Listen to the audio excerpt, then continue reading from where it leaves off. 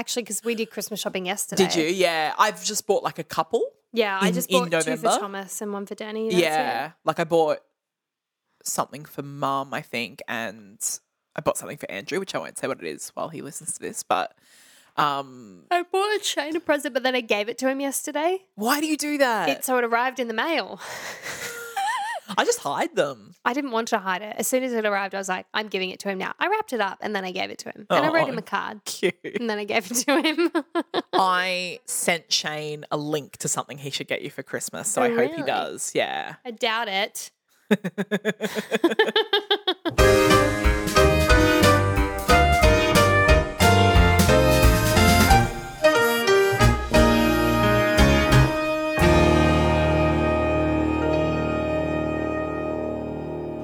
Hello, Ruth. Hi, Josephine. How are you today? I'm great. How are you? Quite well. I'm good because there is a new president of the United States, or a president-elect. Yes. That's dating us when we're recording this, but it's exciting. It's happened today, so I know that you are listening and you're like, God, that was so 2 weeks ago. Yeah. It's happened today. Today, we're finally, pretty happy Pennsylvania about was it. called, and it's very exciting. I'm actually glad that we're recording the podcast after that's been called. It would have been a very different episode if we'd recorded it on Thursday like I've been when so we normally kind record. of full of just not anxiety because I knew what was going to happen. You know, within like we knew that it was going to be him. Yeah, but we just wanted it to be called. just on edge. Yeah. Yeah. I just feel very differently about the world now. Yeah, same. Fucking fingers crossed, man. God, anyway. man. Well, how much could they really fuck it up more? Yeah, let's hope. Don't say that. Touch wood. This is my favourite musical. Yeah, hello and welcome to my favourite musical, The Political Podcast.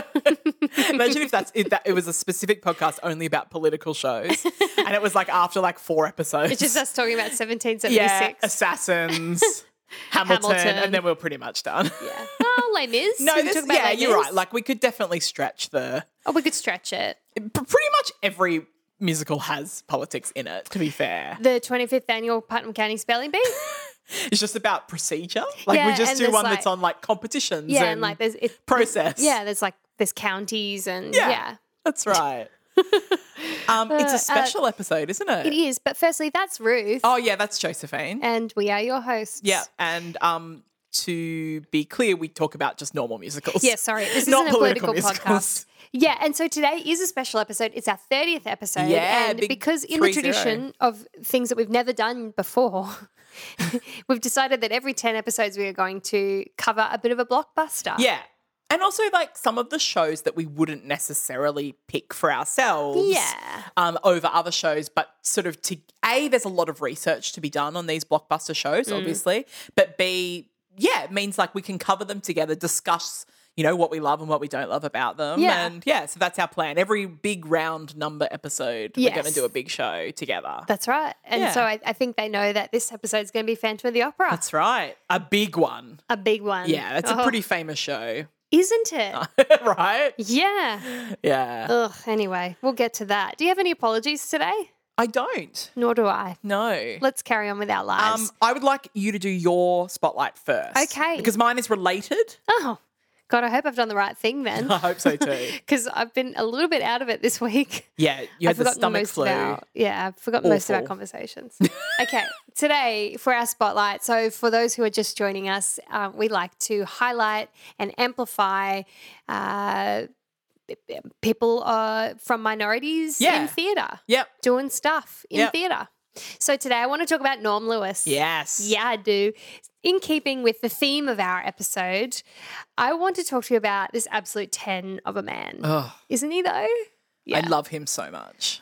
We've actually mooned over him a lot here Yeah. before. So I think I talked about him quite a bit in the New Brain episode and the Little Mermaid episode. Yeah. I was trying to think when else we may have talked about Well, him. actually, it's funny. I only did it once on this island a couple of weeks ago. I don't think we mentioned him, but he was a No. replacement in that Broadway Yeah. revival. Yeah. Well, of course, in my research of him this week, he's just been in everything. Yeah. He's highly credentialed. So Norm Lewis was the first black phantom on Broadway and one of the first black men to portray Javert in Les Mis. Yes. His Broadway debut was actually in The Who's Tommy in 1993. And like I said, since then, his list of credits pretty much includes like every dream baritone role you can imagine. I mean, he's probably my favourite baritone. His voice is just so delicious. So delicious. And it's so recognizable too, but not in a way that you're like, oh, there's Norm. Yeah. It's just beautiful. Yes. The resonance that he's able to Did we talk create. about him in A New Brain? Yeah, I just said that. Oh, yeah, sorry. Are you listening to me? I'm sorry.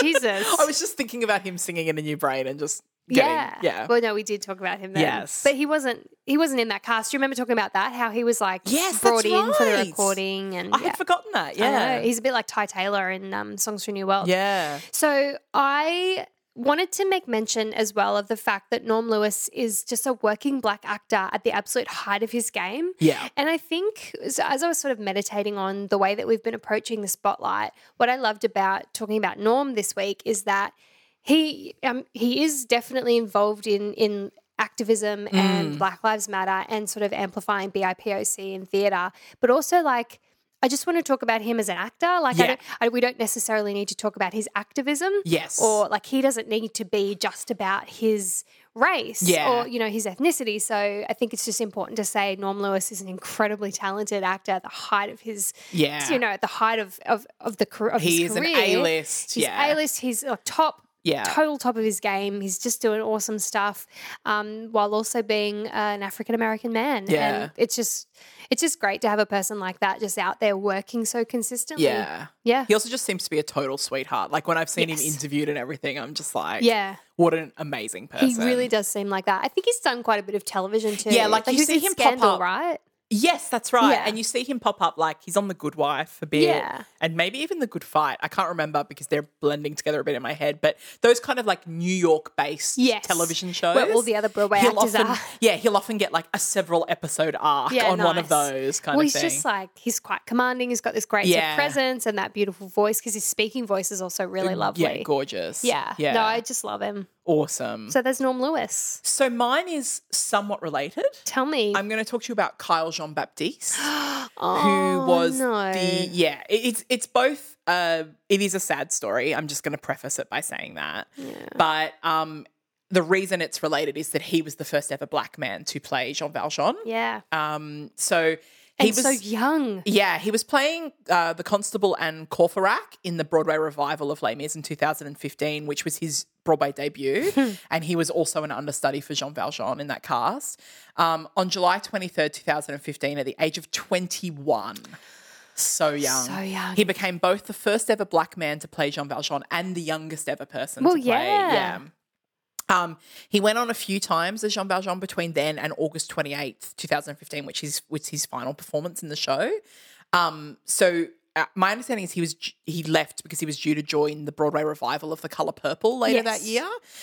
So only one day after his final performance in Les Mis on August 29th, 2015, in a just tragic accident at home. Yeah, tragic accident. He fell from his fire escape in Brooklyn and was killed. It was like 4 stories, wasn't it? Yeah, and I read that it was actually not where they normally lived. It was like another apartment building. So he'd had like fire damage at his own like family's apartment. So they were in a different apartment. Yeah. So it was just freak accident. He fell from this fire escape and was killed. He was only 21. Completely tragic. It's so sad. It's just so imagine how talented he had to have been for his Broadway debut to include an understudy as Jean Valjean. He was straight out of college. Like that's just, and to be so young and play that role on Broadway is really incredible. Yeah, incredible. Like you just think like what big things he would have gone on to do. It's awful. It's such a tragedy. So it's like since his death, scholarships have been set up in his name at his elementary school, his high school, and his college. Do you want to say his name again? Yeah, Kyle Jean-Baptiste was his name. And he was 21. It's so sad, but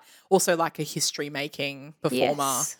And for it to be so soon after as well. Like it's the day after. It's just like so dramatic and awful. And, awful. Anyway, but that's him.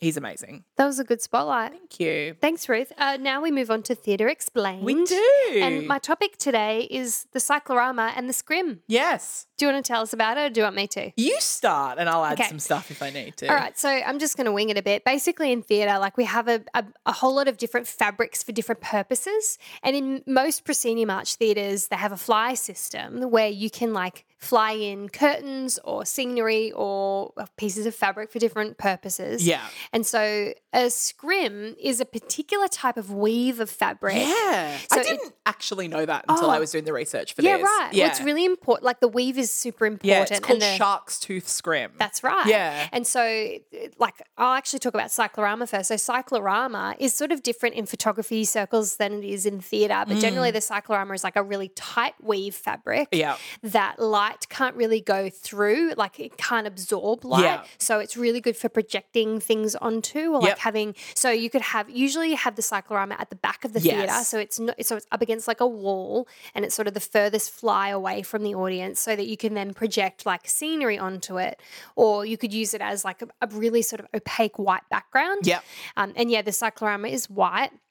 And the scrim is generally black, and yeah, that really sort of loose weave fabric, and it's generally like in the middle or towards the front of the theatre, so that when so that when it comes down, depending on where the light is, it can be either opaque or it can be sort of semi-transparent. Yeah. What did you have for it? Well, and the only other thing I was just going to say that, you know, you might be wondering then like what a backdrop is in comparison. So like that's the other sort of term that gets used, which is just literally a generic term for like something that is behind something else.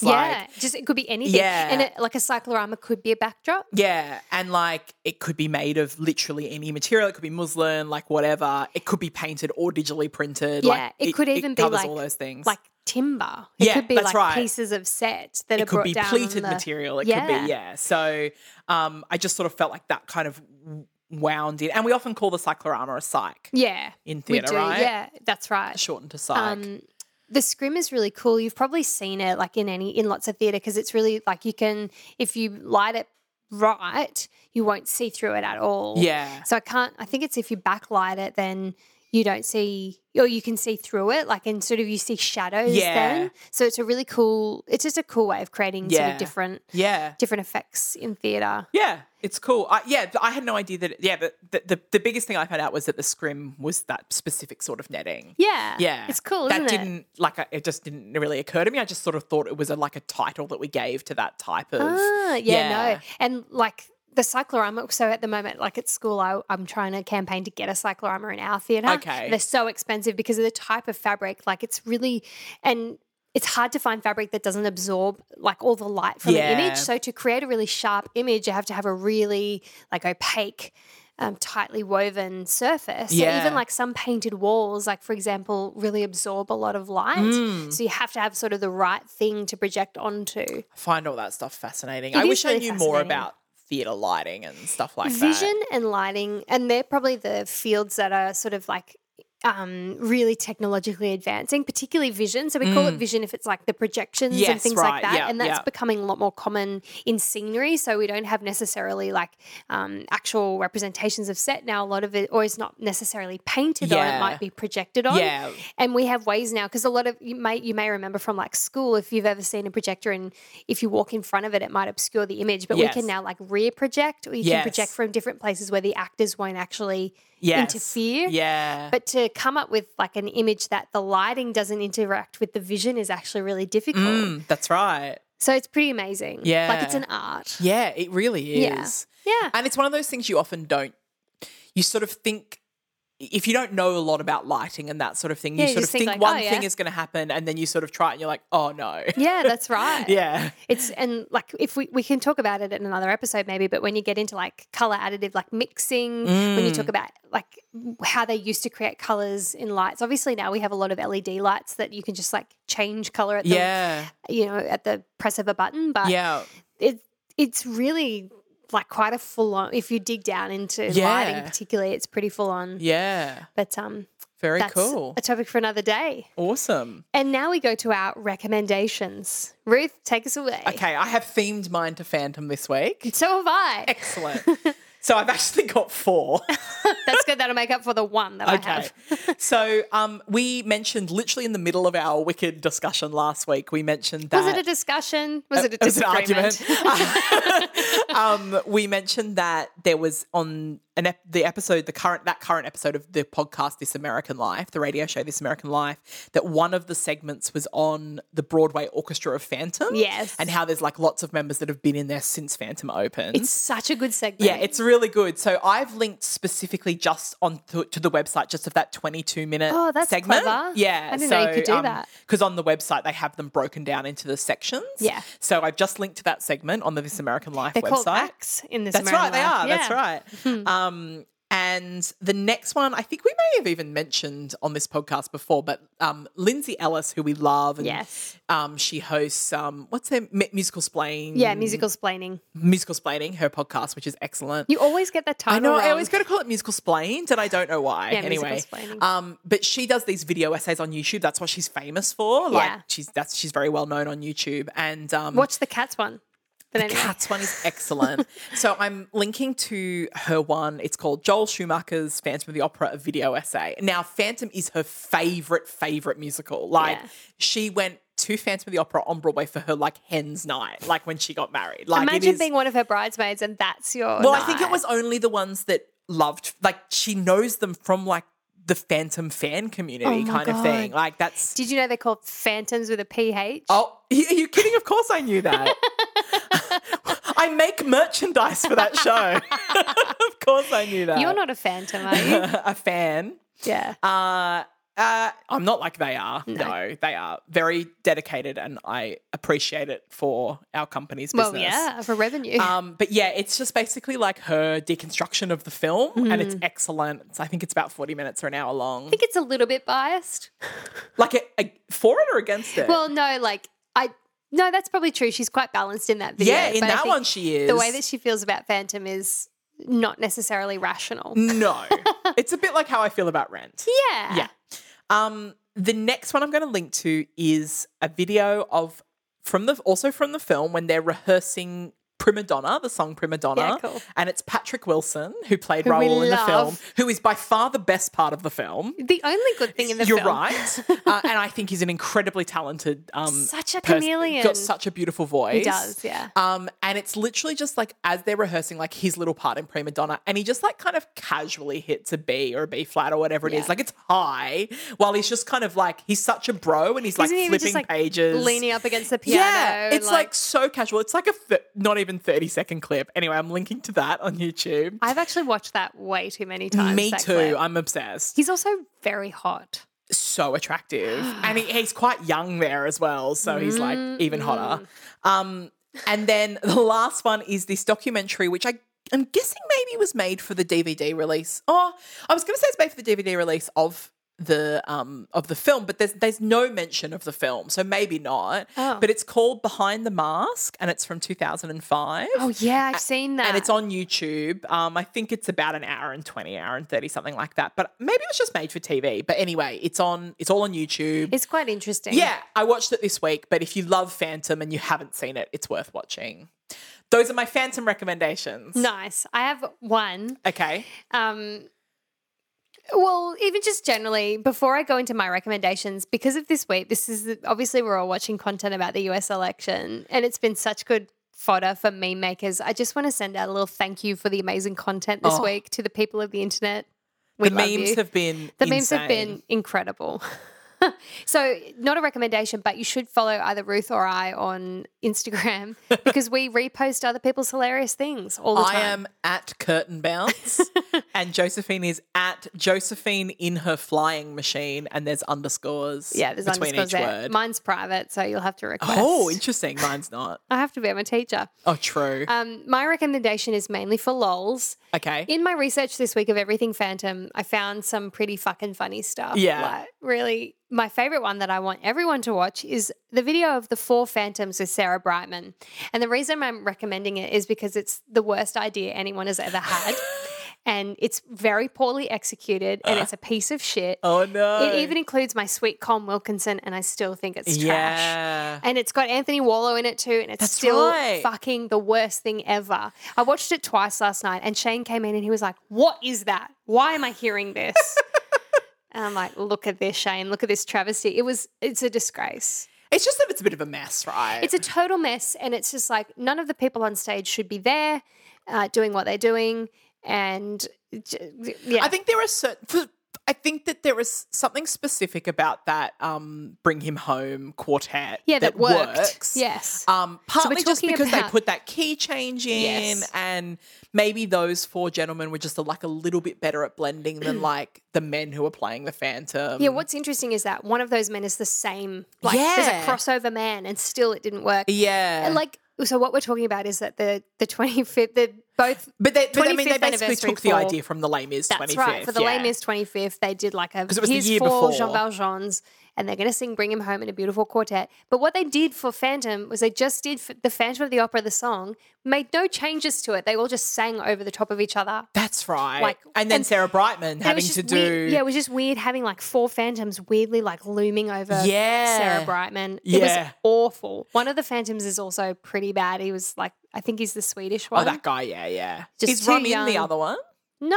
Oh, that's weird. Ramin comes in because he's like at the very end. Do they stick a key change? I haven't watched it in years. That No, clip. he just like comes in and he's wearing his costume and like weirdly sort of like looms over her shoulder. okay. The only nice moment in the video is Colm looks at Ramin and gives him a look like, "You're all right, buddy." Oh, and And Ramin loves Colm. Well, Of who course. doesn't? Yeah.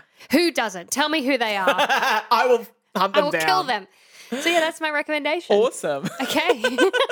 Do you want to talk about Phantom? Yeah. Do you want to talk about your connection to it? And then I'll Okay. talk about mine. Yeah. So actually, this show I think would have been on my list to talk about. Yeah. If we hadn't decided to do this, and I think this is a better way to approach it. Yeah. It would have been on my list, and I've been meditating about why.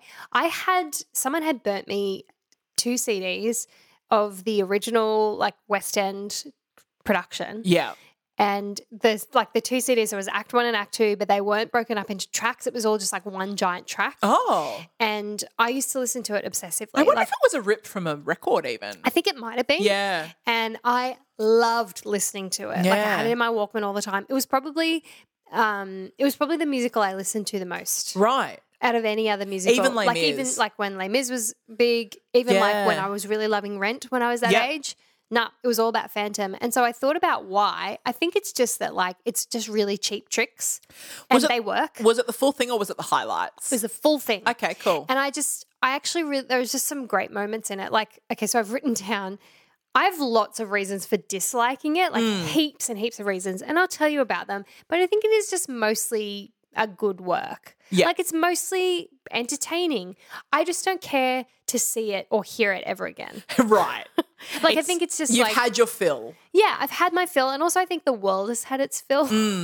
But I feel like the tricks that are like doled out are not that clever because they're not very original. But it's also like it's listenable. It's probably like a bit trash in terms of like it's a bit trashy. I think like Yeah. it's a trashy story, and it's like trashy musical tricks that Andrew Lillibert like tries to stun us with. Like When a bit really it's just like it's just like here's a musical for people who think they're fancy but aren't fancy. Here's a way to Yeah. listen to a not opera and make you feel like you're listening to opera, Yeah. but no, you're still just a basic bitch. Like that's sort of what this musical is. Yeah. And that's fine. Yeah. So yeah, but also like the Phantom is such a dick. Yeah, that's definitely been my realization as an adult that I can't probably deal didn't with realize him. when I was younger. Yeah. Don't you think? Oh, Like, that's it been never my occurred biggest- to me, It for never example. occurred to me. I also think like when I was a teenager, I was like consuming so much romance, as we all do when we're teenagers. And like, yeah, it never occurred to me that actually he's a very problematic character. Yeah. But like in a way that, whoa, Yeah. a very dangerous character. Yeah. So what about you? What's your reason? So, this is a show that definitely of all the shows we've done, and maybe of all the shows we'll ever do, that I'm the most professionally linked to. Like, Sounds sexy. So, like, the company that I work for does the merchandise for pretty much most productions of this show around the world. What sort of merchandise is there? Lots. I love our Phantom bear. It's a little teddy bear that's dressed up as the Phantom. A phantom bear. Yeah. That's cute. Then there's like some classic ones, like we sell a plastic mask, like we sell the mask. Do you sell a chandelier? No. Well, that's a bit lame. Well, who would buy a chandelier? Who wouldn't? We sell in London and New York. We have like some very expensive jewelry that's inspired. It's done by a jewelry designer Theo Fennell, who's a friend of Andrew Lloyd Webber's, and it's like real sterling silver and that sort of thing. It's like quite expensive. Do people buy it? Yeah, particularly in London. Yeah, we've got heaps of stuff. We actually sell these roses that it's funny because the rose is like very linked to the show in its marketing and everything, but there's not really any roses in the show. Really in the They've show. always had roses. Again, it's that idea of it being like a romance and the opera and all that sort of thing. So we sell like these silk roses. So weird. Yeah, it's like a kind of interesting collection. That we sell like a little ceramic, like basically like a Christmas ornament of the mask as well. Cool. They're quite popular. They've been in the range for years. Yeah, and then obviously there's a lot of t-shirts and that sort of thing. Are there any like funny slogans? That stuff doesn't really work for Phantom. Again, it's much more about it being beautiful and like once again, it's the trashy musical for people who think they're fancy. It really but is. the bear sells well. That's probably our like most kind of novelty item, if you will. That's the item that to me, like you buy when you're in the theater and you're amazed by all the splendor and you take it home. You're like, what the fuck did I buy this bear for? I really like the bear. Do you have it? No, I don't. But that's like I never really get stuff anymore because it's kind of like, oh, but there's just one at work. Yeah. You know. I'll just look at it every day. So when COVID hit, we had 5 productions of Phantom that were affected. 5? Yeah. So that's too many. Literally like US tour, New York, London, West End, UK tour, and then like an Asian, like the world tour that was in Asia at the time. Wow. Which is due to reopen very soon in Taiwan. And then it goes to China. Yeah. Wow. So that's exciting. When you say soon, how soon is that? Like Taiwan's in the next few weeks. Shit. Yeah. Go Taiwan. Yeah. But they're doing really well. Yeah. Yeah. Well, clearly. And that's the one that has been in Korea, that's been in South Korea. You know how like it ran during COVID? Yes. It never closed. It closed for like 2 weeks when a cast member, I think, tested positive. Wow. And then they all quarantined and then they got reopened. Go them. Yeah. But it didn't, the show didn't like officially close during COVID, which is quite incredible. So because of the fact that I'm like linked to it professionally, I get like kind of like Les Mis seen this show many times. Yeah. I've tried to count and I think it's probably upwards of 10 times. Oh, no, Ruth, are you okay? I think I've seen it 3 times. Including attending the 30th anniversary gala performance in London in 2016. Oh, you fancy bitch. Yeah. Was Andrew Lloyd Webber there? Yes, he was. Wow. Did you see his face? Yeah. I've seen him a few times. He has CC'd me on an email before, claim to fame, when we were doing School of Rock. Well. And I've mentioned it before, but for me, the Las Vegas production, when I saw that was kind of like, that 90-minute one. I actually thought that was kind of perfect, like just this like parade of hits kind of thing. Because for me, the songs in this, when they're good, they're really good. Yeah. But then there's kind of the rest of the show. And a bit like Evita, this is like, I mean, I mentioned this in the Evita episode. Yeah. I just find it a bit confounding, like why some of that exists. It's also why I think the Royal Albert Hall production is the best way to watch the show because I think we have completely different opinions on this. Really? Yeah. Because I think that the performances in that are amazing. Like Ramin and Sierra, Ramin Karimloo and Sierra Boggess are my favourite Definitely. people who play those roles. And so it's like amazing performances and it's kind of just about the music to me. So for me, like I cannot stand those like hits. And when they come, they're jarring to the story. Right. So like I would just rather take the song Phantom of the Opera out, take Music of the Night out and just like I would just want to see the story. But what about like all the Il Muto, like all the opera, like the Love fake. that. Oh, it's so dissonant. Right? No, That's why we have anyway. It's good that we're doing this together. I'm going to cover a couple of things then. Josephine's going to cover a couple of things. Yeah. So let's talk a bit about the synopsis. Tell me the plot, Ruth Tiffin. So based on the 1910 French novel of the same name. Have you read it? I have not. I was going to ask if you have. I had. Of course you have. When I by was quite Gaston young. Leroux. Yeah, LaRue. It's very different. Yeah. Well, it's quite a kind of, again, isn't it kind of a trashy novel? Yeah, it was like, yeah. I mean, it's still like a proper novel, but yeah. Yeah. It's very like schlocky sort of. Schlockies. Yeah. So music by Andrew Lloyd Webber, lyrics by Charles Hart, and a book by Andrew Lloyd Webber and Richard Stilgoe. And that original production was directed by Hal Prince and produced by Cameron McIntosh. So we're talking some big people. Do you think Hal Prince had like one of those time turners like in Harry Potter? Because like how is he doing everything all the time? I know, it's insane. I don't get it. Although I actually don't get it. I don't think I was going to mention this, but I was reading this earlier today. It was at a point in quite a low point in his career. When he was just like, having a 3-month break? His last hit had been Evita. Oh. And then he'd had like Merrily and all these shows that had been quite big flops. Yeah, when they had that, he and Sondheim, like, yeah. okay, that's so enough. and he'd done a few like post Sondheim as well that had been flops. So like this is actually like in a lull in his career that then picks back up again. Jeez. Yeah, but it's also quite weird to think that it's quite far along in Andrew Lloyd Webber's career. So this is post Joseph, Jesus Christ Superstar, Cats, Starlight Express, and Evita. Yeah. Like it's quite late. Yeah. It's just sort of weird to think about because it's such a when mega you think hit. about when Joseph was. I know. Like what was Andrew Lloyd Webber in his early 20s? Well, he was a teenager when he wrote it. Yeah. And I think he was like 20 when it came out or something. So that yes. Yeah. It's a long... It's yeah. crazy. I have to, side note, I'm somewhat fascinated by the career of Charles Hart, who was the lyricist for Phantom, because he had competed in the Vivian Ellis Awards for Music Theatre Writers and was a finalist in these awards. And Lloyd Webber and Cameron McIntosh were judges in these awards. And so he was very young. And that was sort of how he got hired to do Phantom.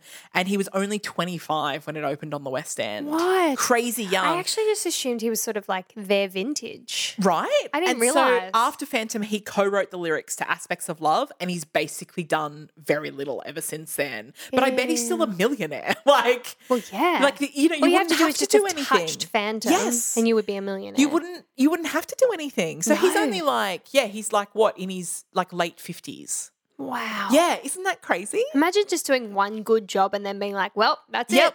Even done. Aspects of Love would have earned him a bit because that was quite a big hit in the UK. I know I'm not a big fan of that show, but he didn't do Love Never Dies. I think he did a bit of it, right? Like because you know how Lloyd Webber will often do that, get someone to then work on these lyrics. Because is it true? You might talk about this, but that there was someone else involved that, before Charles Hart got involved, that was a bit controversial. There was a few people. Yeah, I will talk about that. Yeah, okay, so we'll leave it for then because I've got a whole section on that. Are you reading from yellow paper? No, or is that's that it's just the fancy lights in here. They're so fancy. Yeah. So the story. So we start with a prologue. Yeah. It's 1905. A collector's piece, indeed.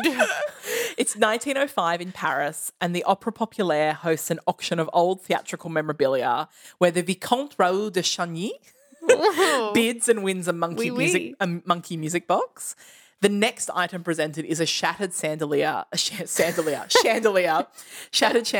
as it ascends to the ceiling, we flash back to 1881. Okay, can I say that's the best part of the whole musical? When it flashed back, a little illumination, gentlemen. And all the sides of the theatre is like covered in curtains and everything, and they all like come away, and suddenly you're back in this I just opulent love actually theatre. the slow ascent of the chandelier. Yes, it's a great visual. It is. And when the music kicks in there as well. With that awesome amazing. organ. Yeah.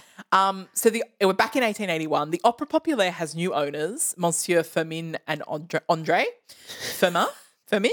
Anyway. Their new opera Hannibal is about to open with Carlotta, the resident prima donna, as the lead. However, after another supposedly freak accident, she quits the show. Luckily, a chorus girl, Christine Daae, has been well taught and is able to step into the role. Why are you talking about it like that? You're doing these eyebrows too. Yeah, well taught. Who was she taught by, Josephine? Oh, foreshadowing. After a successful performance, Christine finally meets her singing teacher, because she hadn't seen him. He is the Phantom of the Opera, who is the theatre's ghost. And he takes her to his secret lair and shows his feelings for her. Oh, God. After she removes his mask and sees his disfigured face, he takes her back up above ground, basically. We then have this period of like the Phantom telling the theatre owners what he wants from them and them not doing it, and then the Phantom causing havoc in retaliation. It's more than havoc though, right? Like he's a total dick. Yeah. And in amongst this, we have Christine and Raoul, who I mentioned earlier, who were childhood friends. They're like confessing their feelings for each other, like much to the distress of the Phantom. Yeah. We then have sort of another period of the theatre owners doing what the Phantom wants them to. So they're now putting on this opera that he's written, but also plotting to trap him at the same time. The Phantom then secretly replaces the lead tenor in the show and basically kidnaps Christine, once again taking her down to his lair. An angry mob and Raoul both go to rescue her, but when Raoul gets down there first, the Phantom captures him with his magical lasso. Which is just like that sentence, magical lasso. Love it. Anyway, the Phantom offers Christine a deal. If she stays with the Phantom, he'll spare Raoul's life. But if she doesn't, he'll kill him. She tells the Phantom he is not alone and kisses him in an act of compassion. Having experienced kindness for the first time, the Phantom coalesces and releases both of them. Oh my God. Then the ending is basically that the angry search mob are now closing in and the devastated Phantom huddles on his throne beneath his cloak. Meg, who is Christine's best friend and confidant, is the first to reach the lair and finds no one there. She approaches the throne with curiosity and quickly pulls away the Phantom's cloak, but finds only his mask. She lifts it up into the light and gazes at it in wonder as the curtain falls. That ending is just so like terrible. I find it very cheesy, but at the same time, like Why is that the thing you find the most cheesy? I don't know, but for some reason that is. Everything about it is cheese on toast. Yeah, but like I kind of enjoy that about it as well. Well, like it's very operatic. Yeah. It's so melodramatic. Yes, it's over the top. You get it. Yeah. It's over the top. There's just so many problems in it. Yeah. Do you want me to keep talking about the productions? What would you like to do? Should we talk about how shit the story is? Sure. Tell me how shit is the story. It's just very convoluted, isn't it? It's convoluted, but also like, do we have to? Like, firstly, does Raoul really have to just show up as soon as Christine starts to become successful? Like, Yeah. What's that bullshittery? Yeah. Seriously. Because it's literally like she starts to sing beautifully and everyone loves her. And then he's like, oh, hello, childhood friend. I mean, to be honest, my biggest thing is this issue where like people think that it's romantic between the Phantom and Christine. It's not. It's the an Phantom abusive relationship. is a romantic person. It's so when off. he is clearly an incel. He's clearly an incel and he's an abuser. An abuser. And very problematic. Yes, very problematic. And like he's escalating. His behavior is escalating. Yeah. He's like, that's red flags everywhere. Red flags everywhere. Everything about his behavior is so fucked.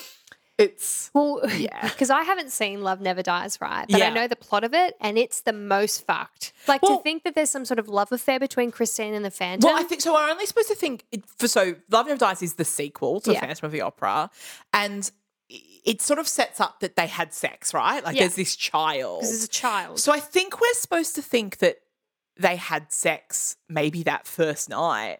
Right.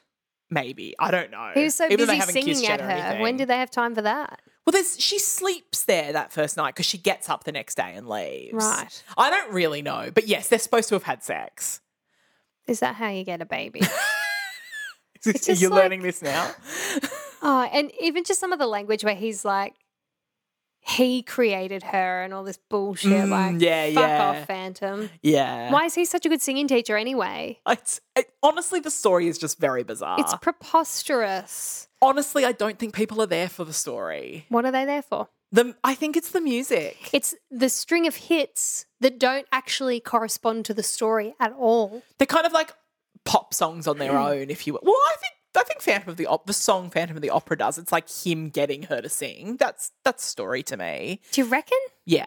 I don't think so because she's already sung. It's not like we knew she could sing. She's already sung "Think of Me." Yeah. So like, why? It's why more are you like just saying showing that off, over like and over? sing higher and higher. Like, Why is that? There's no purpose to it. It's just music for well, them it's to get down showiness. to the lair. It's showiness. It's so showy and it's Yeah. so repetitive. What about Music of the Night? What's the purpose of that? Well, I There's think no that purpose. is I think I have seen a clip of them talking about this where Phantom didn't have a song in the first act. See, that upsets me. Yeah. Like, it's such a useless, pointless song. It's a beautiful song, stunning, but why? Why is it there? Yeah. It's just a hit to All chuck I in ask the of musical. you, it's like a romantic duet. Yeah. So like that happens in musicals. That happens in musicals. Like Wishing You Were Somehow Here Again probably shouldn't happen. But I agree. Wishing, again, it's a pretty song, but it's like she goes and visits her father's grave. Yeah. Like it's kind of random. So this is where, what I was saying before, where the only bits that I really enjoy are like the actual, when you're in the opera. Yeah. When you're seeing the workings of the opera and the day-to-day of that. When Like, do you like the letters stuff? The letters and when they're like, the owners are like, when Prima Donna and Masquerade, when they're like, when it's just like day-to-day, but it feels like when those hits are trotted out, they're just like, okay, here's a character going to sing a hit at you now. Stand and sing. Yeah, that's what it feels like. So that's why those are not my favourite bits, although I love all those songs. They're What beautiful. about Think of Me is within the opera? Think of Me is fine. Yeah. Although I will say, because I love Sierra Boggess so much, but what Sarah Brightman does really well is she doesn't make a meal of that end bit. You know, at the end where she's like, the trill. Yeah. Where Sarah Brightman just sings it without those weird pauses. Like, stop pausing. Or like we know it's you can too sing. much dramatic effect kind of thing. But then I have to say, like, we don't know how she did that live, Sarah Brightman. Like, that's on the recording, whereas that's a live recording that's of really Sierra. true. That's very so we true. don't know. We don't know. Yeah. Yeah. Who knows? But Anyway, the story is really whack. I actually think that some of my favourite musical moments are, say, like I love the ending of the first act after All I Ask of You. Oh, yeah. When the Phantom is on the roof He's and comes cranky, out. he's And I also looking think at that them. that's a really amazing piece of staging where they sort of descend that big like angel that's on the roof. Yeah. And we're like, oh my God, he's been there the whole time. Yeah. I love that. And I love like the trio at the end when they're kind of fighting at the end between Raoul, the Phantom and Christine. It's just all so formulaic, isn't it, though? Like, you think? Yeah. Like, I think not necessarily in structure, though. I wouldn't say that. I wouldn't say it's like a typical Golden Age musical, for example. No, definitely not. Whereas I kind of feel like that's the formula, right? Like, that's the musical theatre formula. Yeah. Maybe more I wouldn't say formulaic, I would just say like, yeah, like a lot of the music falls on old tricks rather than... I think that's sort of what I mean is like the musically, and we haven't really started talking about the music yet, but yes. Yeah. I don't know. It's only, like you said, it's only as I'm an adult now looking back on the story thinking like, what the fuck? Yeah. It's so bad. Yeah, it's just not, and I have to say, I think that that's happening. Aren't we just all thinking critically more and more now that it's 2020 and, good. and that sort of thing? But yeah, I just would never have thought that as a teenager. And like, that doesn't mean that there's no place for Phantom, but let's not call it a romance. Yeah, I know. Let's call it an abusive, terrifying man. Yeah. All right, let's talk about the history of the show. Tell me. So in 1984, Andrew Lloyd Webber and Cameron Mackintosh wanted to do a romantic musical. Like they literally set out. Oh my God. That was the idea. Why don't you just make a musical of, I don't know, like Pride and Prejudice or something? Jesus. And they had seen, so like Sarah Brightman had been asked to be in this other adaptation of Phantom and they went and saw it. And the one, the Ken Hill one? The Ken Hill one, yeah. And they went Have and saw it. we mentioned that yet? No, but it's on my list. Yeah, so there's been other adaptations of Phantom, guys. We're going to talk about that. And so they went and saw it. And they were like, oh, yeah, interesting. Like, because that was a bit different. Like, that was more like, I think, a bit sort of lighter and more like an opera and a bit silly kind of thing. And so they then watched 2 film adaptations of it, of the book. But we're just like, we can't see this on stage. No. And then... because it's preposterous. Sometime later, Andrew Lloyd Webber spotted the novel, which was out of print at that stage, in a secondhand bookstore and decided to read it like that afternoon. And after doing that, he was like, yeah, I can see this as a show, basically. It's interesting because there's nothing romantic about the novel. Yeah. Like, it's not romantic. It's more like a gothic horror. Yeah. Fascinating. So the first act was presented at Andrew Lloyd Webber's country estate, Sidmonton, in 1985, which is where a lot of his musicals are first presented. Like he converted a church there as like a little theatre, and yeah, it's actually I think that's quite cool. Like if you awesome. were If I had money, multi-millionaire, like that's what you would do, right? I would convert a church. Yeah. Sarah Brightman is Christine, of course. So they have just had a whirlwind romance. They're both married to other people. Yeah. And they met. What was she in? She was like she was like a pop star, and then she was in Cats. She was a chorus girl in Cats, right? Exactly. Yeah. That's how they met. And they at this stage are married, and he writes the role for her, obviously. Yeah. Your boy Colm Wilkinson plays the Phantom in this production. Yeah. So the Phantom then begins previews at Her Majesty's Theatre in London's West End on the 27th of September 1986 under the direction of Hal Prince, and then opened on the 9th of October, where it has been running ever since, albeit obviously COVID.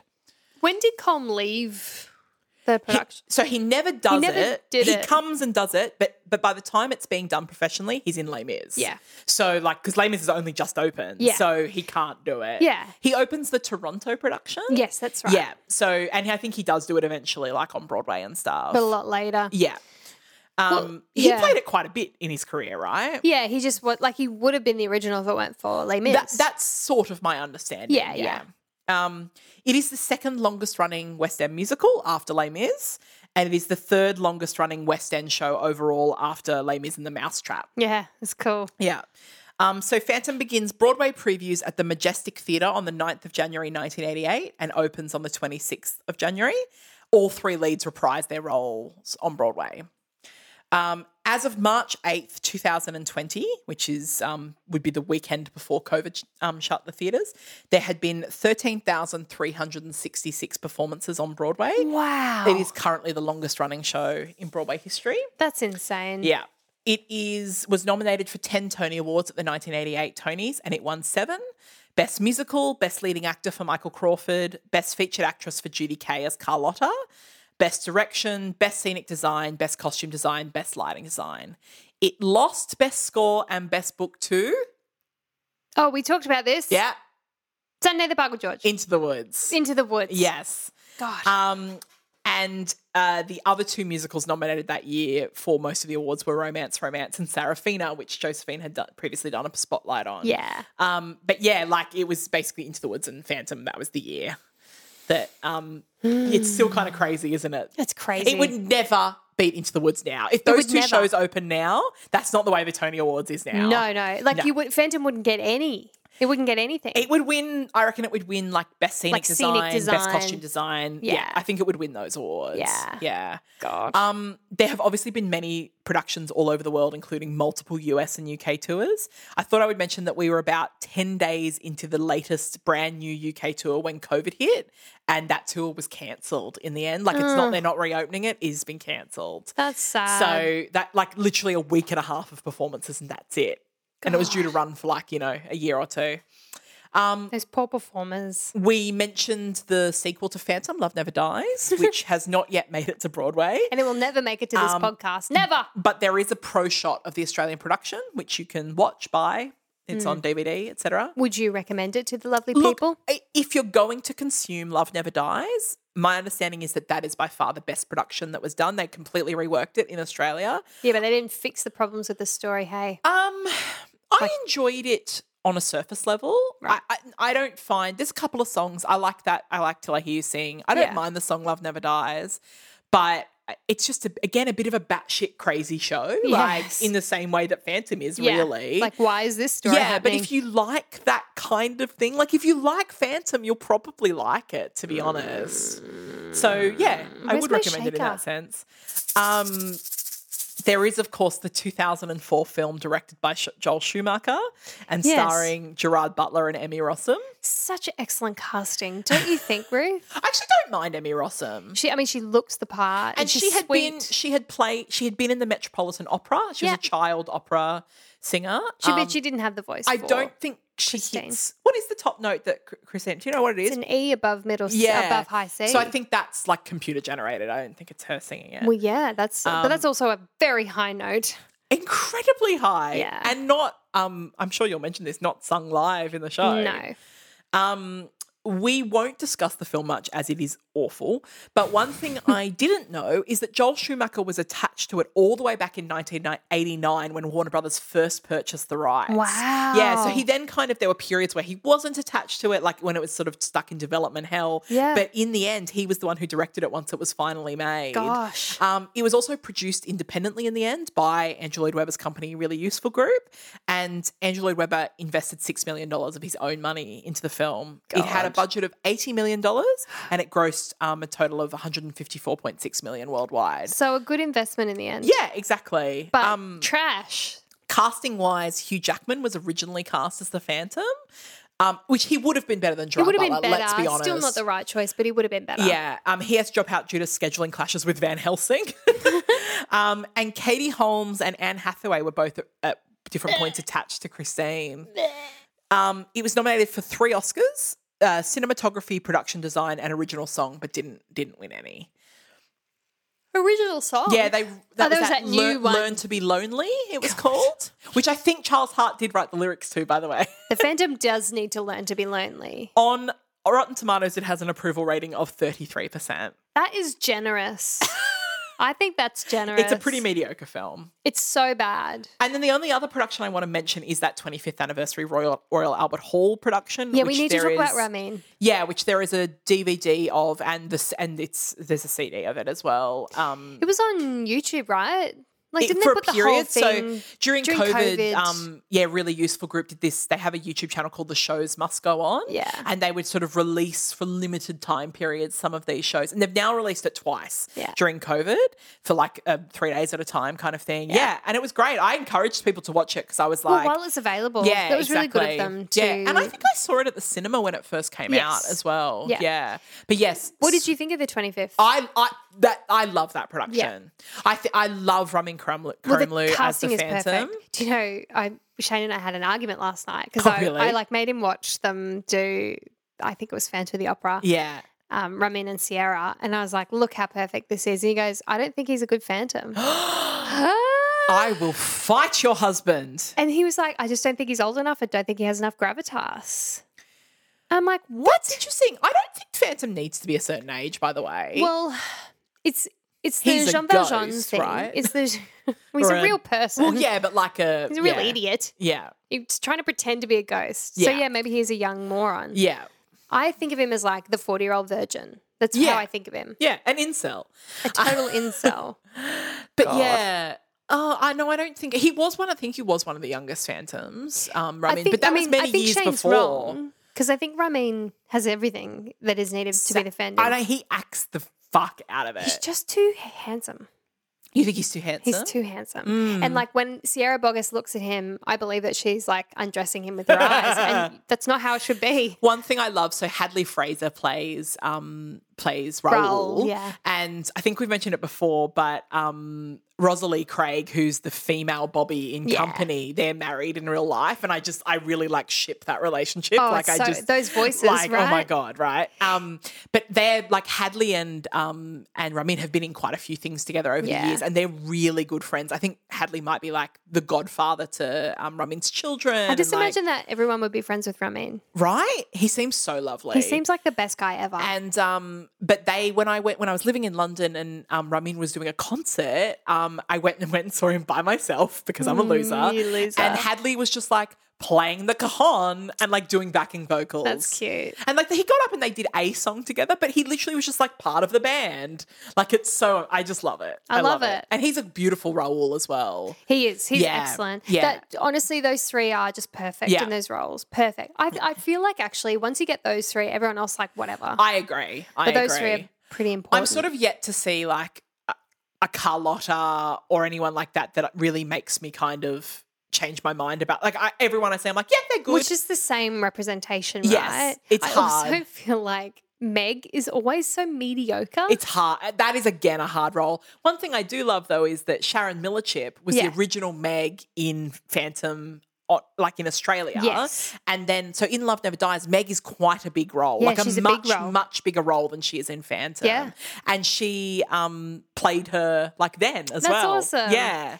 It does reinforce, like, this is probably the ultimate of, like, Angela Weber writing ridiculous parts for women. For women, yeah. Just ridiculous. Yeah. Like, all of them are ridiculous. I will say it's a little bit nice that it's a soprano lead, like a legit soprano lead in a modern, I mean, when I'm saying modern, I know it's over 30 years old, but like that just doesn't happen anymore. No, it doesn't. So in that but sense, also, like, but it's ridiculous, yeah. You can't just be a soprano because the low notes in the Phantom of the Yeah, Opera are true. low.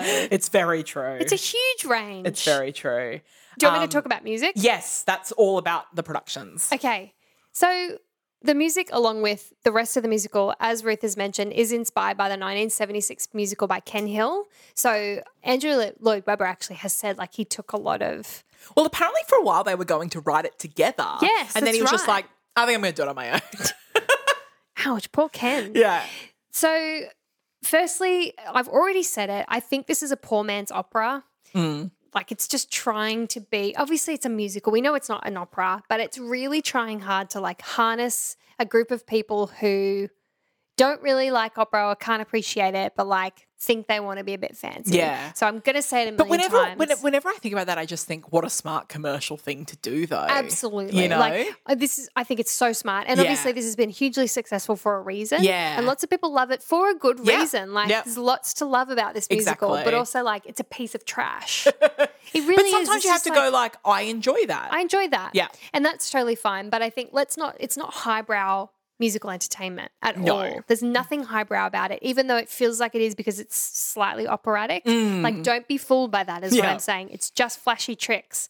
So my big issue with the music is just how many hits are in here. It just feels like I'm watching, like I said, a musical and then... Do you mean like it's like he's tried to insert hits? Is that your... I Because think- it's not like they were hits before they... No, but I feel like he's sat down and he's like, okay, like you said, This is a single. here's the Phantom is going to sing a song. I'm going to have like an A in it. I'm going to be like, it's going to be Right. like, that's what it feels It's a like. G sharp, but yeah. Well, yeah, it just feels very like I said, formulaic. Yeah. It feels just like he sat down and he's inserted Here them is into... Phantom Solo. Here is Yeah. the love duet. And for me, it's quite jarring when those hits come up because it feels like it interrupts the musical. It actually, that's how it feels to me. So Interesting. I struggle with a lot of those songs. Yeah. Like I've said, it's often very operatic in style. It clearly maintains form and structure of a musical, so it can't be confused from an opera. The actual operatic passages are reserved for certain characters, so it's generally like Carlotta, Andre, and Fermin. Like it's just the people in the opera. And what I do love is that like show within a show format. Yes. That the musical has. So that brings a lot of opportunity for little musical passages. So you have like little moments of an opera here and there, which is sort of, I like that. Like Yeah. I enjoy that Yeah. as a viewer. And they're also like, those little operatic passages are used to provide like the content of the fictional operas that are taking place. So those fictional operas are Hannibal, Il Muto, and then the Phantom's big work, Don Juan Triumphant. I printed double-sided this time, which is weird. ALW, so Andrew Lloyd Webber, has really just stuck like a whole lot of operatic history into these bits. So he really was like heavily influenced by Mozart and just like a whole range of, even a bit of Gilbert and Sullivan. So it's really derivative of the operatic stuff, which is totally fine. What is a bit clever, I think, is that the operas are always presented as fragments that are usually interrupted by dialogue or action in order to continually remind us that we're watching a show within a show. Right. And that's sort of why I love those parts the most.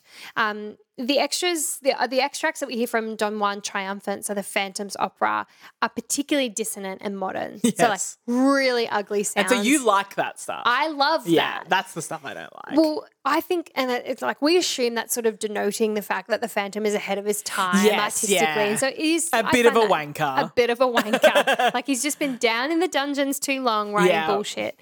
I also love a bit of organ. Yes. Like I'm a sucker for a big fucking organ. Love it. And there's a lot of organ in Yeah, this musical. yeah. So I actually really love that that motif of the chromatic movement. So Yeah. he uses this, and everyone will know it. It's a da, da, da, da, da, da, over and over and over. Yeah. And that's like, oh, the Phantom is coming. So like it's a bit like Sweeney Todd, but just not very well executed. The use of leitmotif right. in this musical, like it's just so repeated. Yeah. Lots of It's repeated like motifs. it's not as like on purpose kind of thing. It's Exactly. like leitmotif that's not necessarily on purpose. Exactly. Yeah. And it's not consistent. So Yeah. like not every time the Phantom, Yes. like it doesn't always, it's just not very well. Imagine if that was his entrance music every time. It's so dramatic. But that would suit his dumb character. So generally the show is performed with a pretty full pit, although there are a number of different scores available. So the original included a 27-piece orchestra, while the Broadway had a 29-piece pit orchestra, and the 25th anniversary had its own special score for 45 pieces. Oh, wow. Okay. I think part of what makes this musical seem highbrow is the traditional pit instruments Yeah. used. Like they're very orchestral. So it's not like a band. They Apart from the weird synth and drums every now and then, it's pretty traditional. They talk a lot in that Behind the Mask doco about how the music is quite hard to play. Yes. Like a lot of the string stuff in particular. Yeah. Yeah, which I thought was interesting. Yeah, and I mean because it's because it is like, what am I trying to say? It's through sung. Yeah. There's a lot of it. Like it's a big job. It's a Yeah. really big job. That's why I love listening to This American Life episode. Yeah, it was great. Honestly, guys, listen fascinating. to it. It was so good. It was so good. So, like I've mentioned, the score is known for some pretty catchy bangers, standalone songs, really. Also for being just a bit weird. Like, there is a lot of synth chucked in there. Yeah. Too much synth. It's very of its time in that sense. So, like, the second the title song comes on, you're just, like, relentlessly thrown back into the late 80s. Yeah. And not that that's a bad thing, but the musical it's not appropriate in the dungeon of a late 1880s opera house. Like, yeah. like, why am I hearing synth and a bit of drum? Yeah. So fucking weird. So, like I said, Angelo Weber uses repeated motifs to fairly good effect, particularly that chromatic movement. But basically, anything weird sounding or dissonant denotes the phantom, which I suppose is cool. Like, he is a divisive character. And once again, the score is basically unsingable by human women, which is very on brand for Angelo Weber. So like Ruth has mentioned in the song The Phantom of the Opera, the final note, which everyone will know. So he's like, because he's so amazing and powerful. Yeah. He's like drawing this amazing voice out of Christine that she never knew she had. And so she's singing higher and higher and higher. And he's, sing for me. It's so aggressive and dumb. But the very last note is an E above high C. Yeah. Which is like, I think that's E7. Right. So high. It's incredibly high. It's stupid high. It's Yeah. like Queen of the Night aria high. Yeah. But also, like, you have to hit it in that, like, very kind of, like, lyric soprano way, right? Exactly. Like, it's not like a dramatic soprano. No, Yeah. that's right. So it's like very legit. Yeah. And yeah, as Ruth mentioned, Coloratura. that's not sung live Yeah. for a very good Well, reason. a lot of that song isn't. No. Yeah. Like most of the end of it is not really. But, I mean, partly just, and because she literally turns around to sing it, right? Like, Yeah. I'm pretty sure in the staging she turns around to sing it so that That's you right. don't sort of so you don't see her miming it. They use levels a lot, so the phantom's usually like a little bit above her, like drawing Yeah. it out. So you see the phantom, but you see the back of her head. Yeah. And like earlier in that song, they're kind of, because it's as they're making their way down to the lair Yeah. kind of thing. And they're walking through across the stage, like up and down, like these ramps and stuff like that. And at one point, it's not them. It's just like body doubles, or they wouldn't be able to get like into the boat. That's right. You know, in time. I love the idea of like there's a cast member who's like Phantom Yeah. too as he Yeah. walks down these steps. I know. Because this is not music related, but when that lair thing happens, I think it was in the Behind the Mask documentary, but Yeah. it's something like 10 tons of dry ice is used Right. to create that. Because I mean, it's supposed to look like they're on water for a lot of that, so they Yeah. have to like fill the stage with this smoke. Yeah. And yeah, It's crazy. it's crazy. Yeah. I know I've already mentioned this, but I want to talk more about it. Like, what is the purpose of some of those songs? This is my biggest gripe with the Right. musical is like, why is Music of the Night here? It doesn't advance the story. It doesn't add anything to the Yeah. character. Like, it doesn't tell me anything. So they actually, I think, talked about this in the Behind the Mask documentary. Basically, so it wasn't in there because Charles Hart wrote the lyrics for that song, and it was like Cameron was like, we have no reason to feel sorry for Phantom. Like, he has no song in the first act. Like, we had no reason, and so that was why it was written. I Like, don't they even needed think a song works. for us to like relate to him as a character. Yeah, I don't know if they have achieved that outcome, except that the song is really beautiful. And when it's sung beautifully, you probably feel something for the person singing I think that it. is probably what happens. And that's sort of not good enough. And also because we're now at the stage where, because Phantom has the like popularity that it does, that people aren't watching that character go through something, they're seeing someone sing Music of the Night. That's right. And as soon as that music starts, they're like, oh, I hope this is good. Yep. Because I love this song. Yep. And I just think I can't obviously separate from like how we know these songs now and how we interact with them now, but I just don't think it would have ever worked. Yeah. In any dramatic way. It would never have added anything to the story. And that's my biggest problem with a lot of those standalone You hits. might also be overestimating the audience a bit, because Sure. like I do think that sometimes there are songs where people are just really impressed by them. Yeah, and I think that is totally, there's a place for that. Yeah. So this is just my opinion of why I think these songs are Yeah. mostly superfluous. It's like dramaturgically, it's like not. Yeah. why is this here? This is an unnecessary 4 minutes that doesn't help us. Yeah. So I just can't help myself from comparing like Angela Weber to Sondheim, for example, where everything musically that happens in a Sondheim musical is purposeful. Yeah. And it's so important for the character. Like it's not just that it's musically there to be wanky or whatever, but it's like it's important. Yeah. And that's just so missing in Phantom. It's so missing. Yeah. That it's hard, isn't it? Because it's also like, you know, if we talked about success as only being commercial and financial, well, then you'd there's go, a clear well, winner. Andrew Lloyd Webber's the far better. Yeah. But of course, that's not what success is, and it's not not how we judge people's talents. But it is an interesting, you know, Andrew Lloyd Webber is probably the most commercially successful composer of all time. Yeah.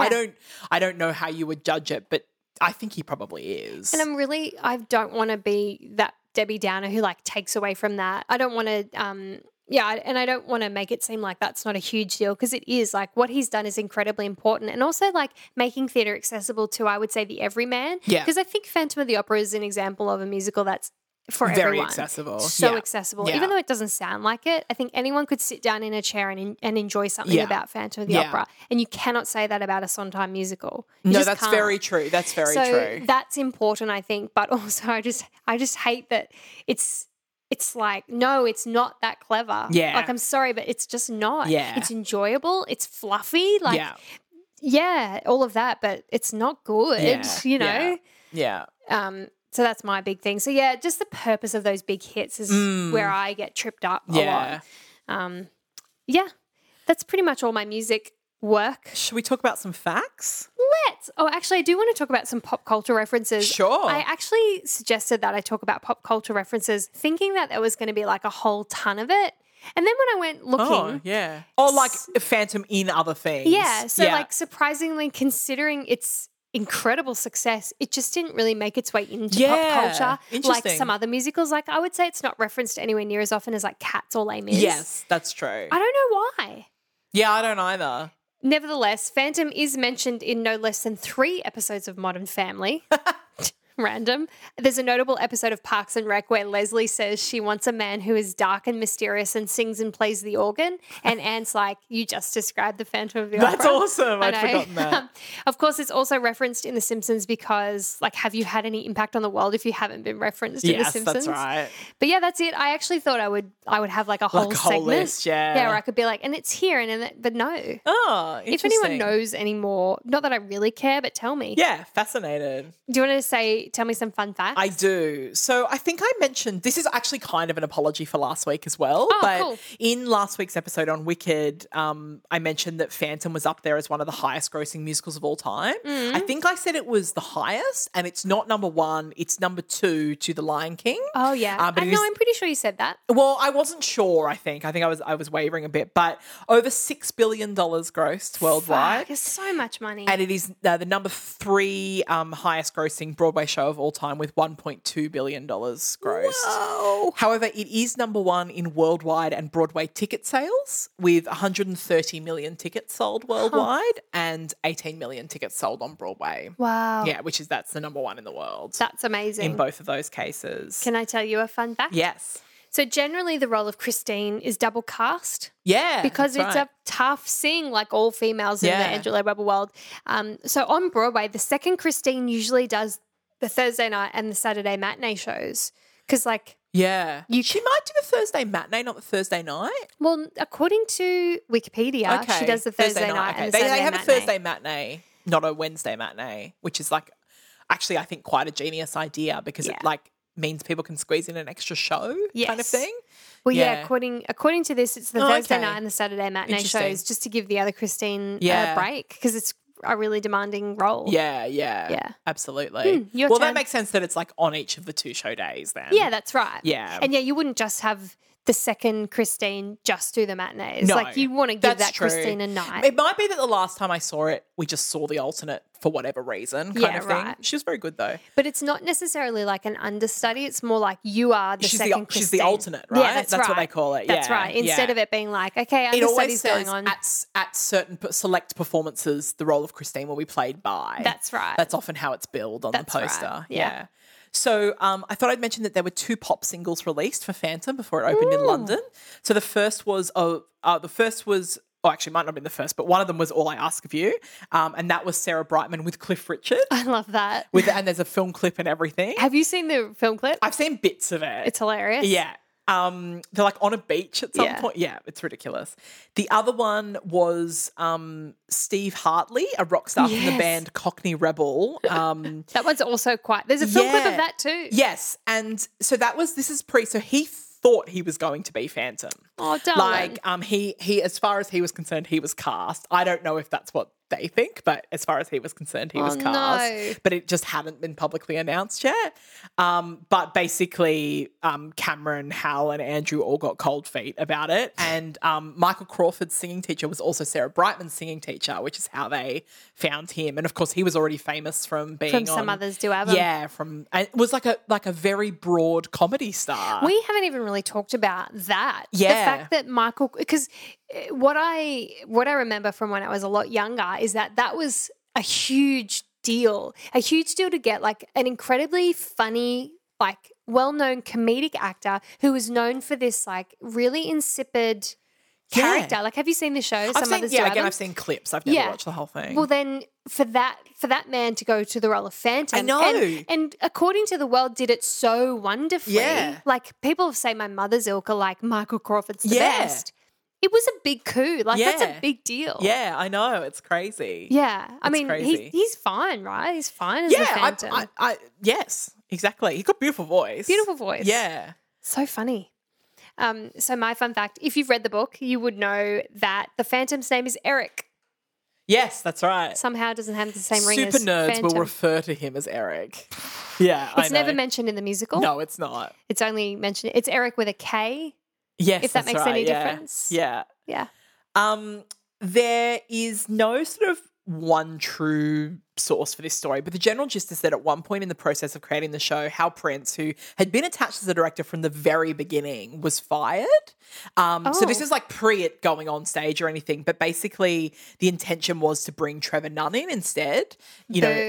And so then Cameron and Andrew got cold feet after Trevor Nunn's reviews for Les Mis were like bad. So they ended up bringing Hal back, and Hal agreed to come back on, but in return he negotiated a higher royalty than he previously had. Smart. And in fact, it was much higher than most directors would normally receive. He got like 2.5% instead of like the 1%. Faffed around. But like, what a great decision on that show. What a great decision. Yeah.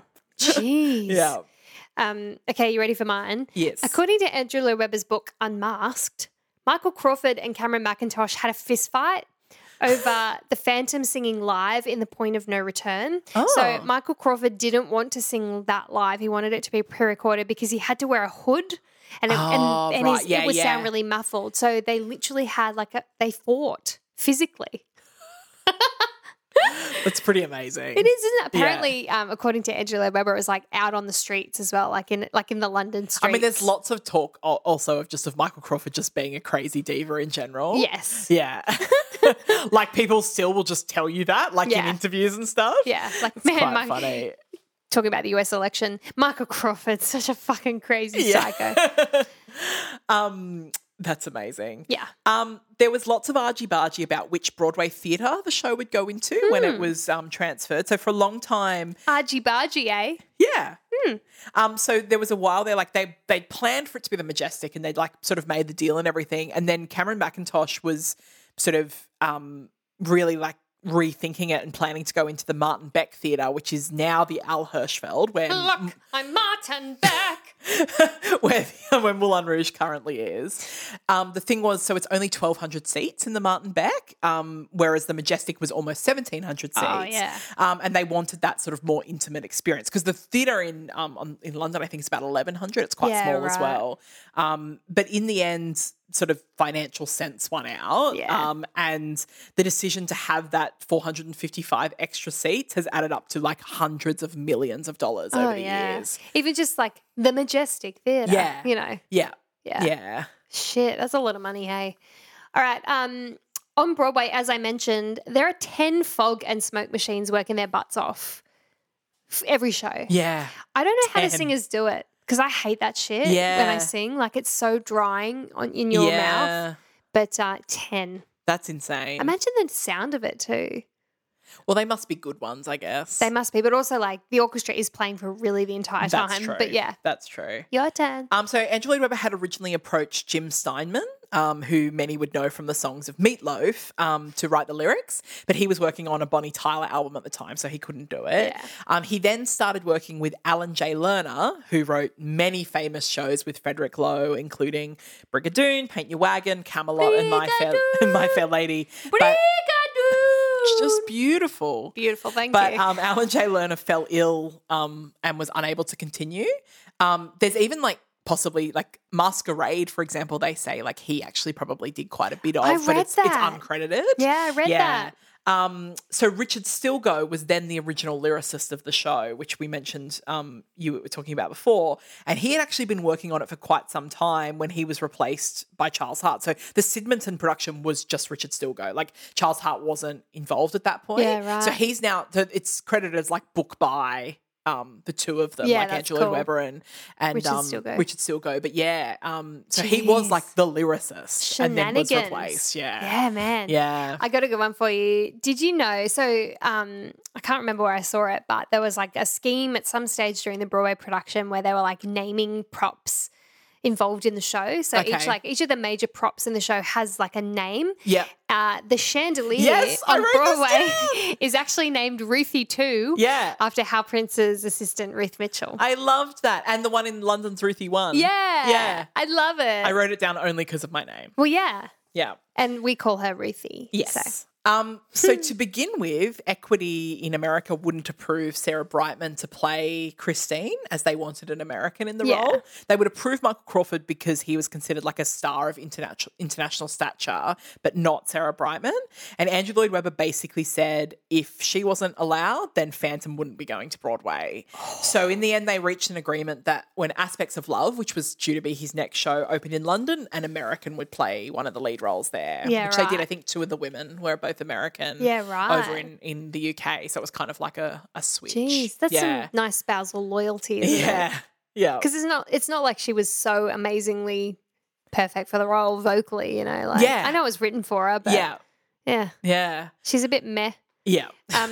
Did you know that every actor who portrays the Phantom on Broadway has a mask custom made from a mold of his face? Oh, that makes sense. Yeah. Well, of course. It was only when I read it I was like, oh yeah, of course. Yeah.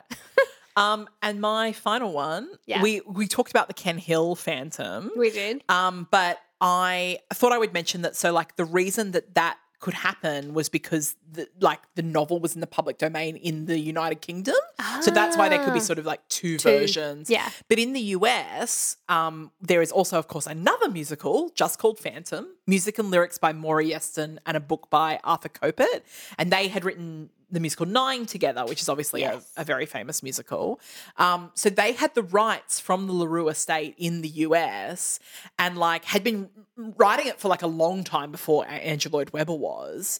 And they had been raising money for it to go to Broadway when the Andrew Lloyd Webber musical became a hit in the UK. Wow. So all the investors backed out. Of course. So like that musical, it was shelved for some years in America. It was finally produced, I think, professionally in 1991 in America, but like has since received over 1,000 productions around the world. Like it's done quite a bit in like amateur. It's not bad. Yeah, he can write a song, that's for sure. Maury Yeston, yeah. I remember listening to it like a long time ago and not really making the correlation between the stories until a little later and being like, oh my gosh. Yeah, and people say it's actually a better adaptation in a lot of ways of the book. I think it's truer to the book. Yes, I've heard that. Yeah. That's my last fun fact. That's awesome. Yeah. Should we talk about gateway songs? Well, I've got a few talking points first. Talking points? Yeah. Well, let us talk. So I wanted to know what you think about these sort of claims about Andrew Lloyd Webber stealing melodies from places. Yeah, a lot of these things have been settled, but I think, I actually don't know the particulars. You'll probably have them written down, but there have been quite a few claims that there was some stealing of melodies. And I think one, I think it's true because I don't believe that Andrew Lloyd Webber is that clever. Like I think he's definitely highly derivative. Maybe not on purpose though. Like I don't think he's malicious. No. But I liked that one of the claims I think he countered with actually, no, you stole that song from Joseph. Yes, yeah. I actually, I don't have the details of that one, but I did read that one. I can't remember which song it was. So someone accused him of stealing a song for Phantom, and then he countered and was like, no, actually, you stole that from me, from Joseph. Yeah, I thought that was fascinating. But one of them, like, we don't know the details, but it was settled out of court. So that's the one with Puccini's estate. That's right, Puccini. Yeah, so from the opera. There's a 2-part passage in Music of the Night that closely resembles a similar phrase first heard in the aria "Quello che tacete" from La Fanciulla del West. Yes. Which is one of Puccini's opposite. Yeah, it was settled out of court for an undisclosed amount. I found it fascinating that that's not in public domain. Yeah, it's operas are weird like that. Yeah. Like, I think there's it's not the same as books. Because I always thought though, like, for example, you know, like a lot of Baz Luhrmann stuff, like in Moulin Rouge and in different things, like he has often written lyrics to like operatic, like classical music. You know what I mean? But is he still like has he still credited them? Maybe that's it. Like, is maybe it it's different to if you do with just crediting try them. and write it off as your own? Like, maybe that's the problem. Yeah, that could well be it. Yeah. But I also just think like, yeah, if something is in the public domain and you can do that, then I don't think there's that much wrong with it. Yeah, and like with everything, like we do a whole unit at school about the music of John Williams and how like a lot of people call it plagiarism a lot of the time. But really, I just think it's like, it's just very derivative. Yeah, it's just very derivative. And these composers are highly influenced by certain other composers or what they're listening to at the time. Yeah. And so, like, well, whatever. I know, it's like, yeah, what is it? Imitation is the sincerest form of flattery, right? Yeah. Like it's and I get that, like, well, an Andrew Lloyd homage Webber's rather than earning a lot of money from this, so I get that. Like but it always feels like when money's involved, then people actually think there's a problem with it. So very true. Yeah. But then I did want to mention this other bit because this quote is excellent. But former Pink Floyd vocalist and bassist Roger Waters has claimed that the signature descending, ascending half-tone chord progression from Phantom's title song was plagiarized from the bass line of a track on the 1971 Pink Floyd album Metal called Echoes. He avoided taking legal action, saying, "Life's too long to bother with suing Andrew fucking Lloyd Webber." That's my tattoo. Yeah, that's it. You're not getting the Stephen Sondheim Sunday. I love that Patti LuPone didn't take that advice, did she? That's right. She does have the Andrew Lloyd Webber Memorial pool though. The other thing I wanted to talk about is... the actors. Yeah, so in 2011, George Lee Andrews learned his contract was not being extended after being in Phantom for 23 years since the show opened. He had understudied and played both Monsieur Andre and Firmin in that time. Side note, he was actually replaced by his son-in-law. Ouch. He was quite happy about that, I think, when it happened. But yeah, isn't that amazing? That's crazy. So I wanted to know if you think that I think this is a really like tricky topic, but do you think that there should be sort of set amounts of times like someone can be in a show? Like certainly there's the fear of shows going stale, right? Yeah. See, I think like it's hard to say that this should have been thought of because like a show had never run this long before. That's right. That's exactly right. And he says that in interviews. Yeah. Like he was actually quite fine with it in a way. Like I don't think he would have quit. No. But see, that's the thing is that most performers would be like, okay, that's enough. Yeah. I'm going to go on to the next thing. Yeah. But I understand for some people it's like this is their day job. Yeah. So off they go to their day job. So that's sort of the thing is it's like don't performers also deserve job stability to some degree? And then it's like, but how do you sort of measure how fresh or how stale, a show is? Well, that's it. In like 23 years, there's a lot that's probably you're not the same product that you auditioned with. So like how much responsibility do they owe, to really keep you on or because I feel like there probably should be clauses in contracts that like you at least have to re-audition for your role. Well, so in this case, that's probably true. So in this case, it was like a 6-month contract that kept being would like get renewed. So it had been renewed something like 40 times when he did it. But it was interesting because there was an actress that was in Cats the entire time, the entire 18 years it ran. Wow. There's a woman who's been in Chicago for probably that long. That's amazing. I mean, I wouldn't want to do it. It's just crazy. too long to do one show, but like, okay. I just sort of feel like if there isn't going to be stability guaranteed, then it's like, well, then the pay has to reflect that. Definitely. Yeah, that's sort of, but I mean, that's a much more endemic problem. I'd say like of the entire performing arts industry. Yeah. there's no Yeah. job security anyway, even if you get a Exactly. job in Phantom. That's right. I really liked this quote about the show from an article in the New Yorker by Adam Gopnik, and I just thought it actually is kind of also what we've been talking about. The show manages to be both absolutely terrible and sort of great. The action makes no sense. It takes forever to get the story going. The characters are made of cardboard and the music is made of bits and pieces. But theatre is brutally binary. It either works or it doesn't, and no one with a fair mind and a taste for the theatrical can deny that this show works. I just thought that was so It's spot on. exactly how I feel. I thought it was so spot on. I was like, I've got to say that. It's exactly how I feel. Yeah. That's really well put. And what I just wrote this note today because what I've been thinking about a lot is the fact that you and I were born in the heyday of the spectacle musical. Yeah. So growing up, that's a lot of what was popular. Yeah. And it didn't really impress us because that's what musical theatre was. So I think it's partly for me, like as an adult, why I've fallen in love with a lot of smaller shows. But it's also why I think it's harder for us to understand the appeal of these shows when they were literally like That was it. for everyone else, that was unlike anything they'd ever seen before. Yeah, but for us it was like, Exactly. So I've been thinking about that a lot as well. Like, for us, it's like, that's what musicals were. But for them, it's like, oh my God, like the curtains are being ripped away and, and the It's so chandeliers true. coming down on the stage. And oh my God, we haven't even talked about the chandelier know. falling. Because I think that is so true. Like that none of that is interesting to us. no. Like the chandelier falling on the audience or on the stage is like, okay, Yeah. yes. And the also chandelier because falls especially in that 30 odd years, like technology has changed so much in terms of what's like impressive on Yeah. stage that now that is just not that impressive. Yeah.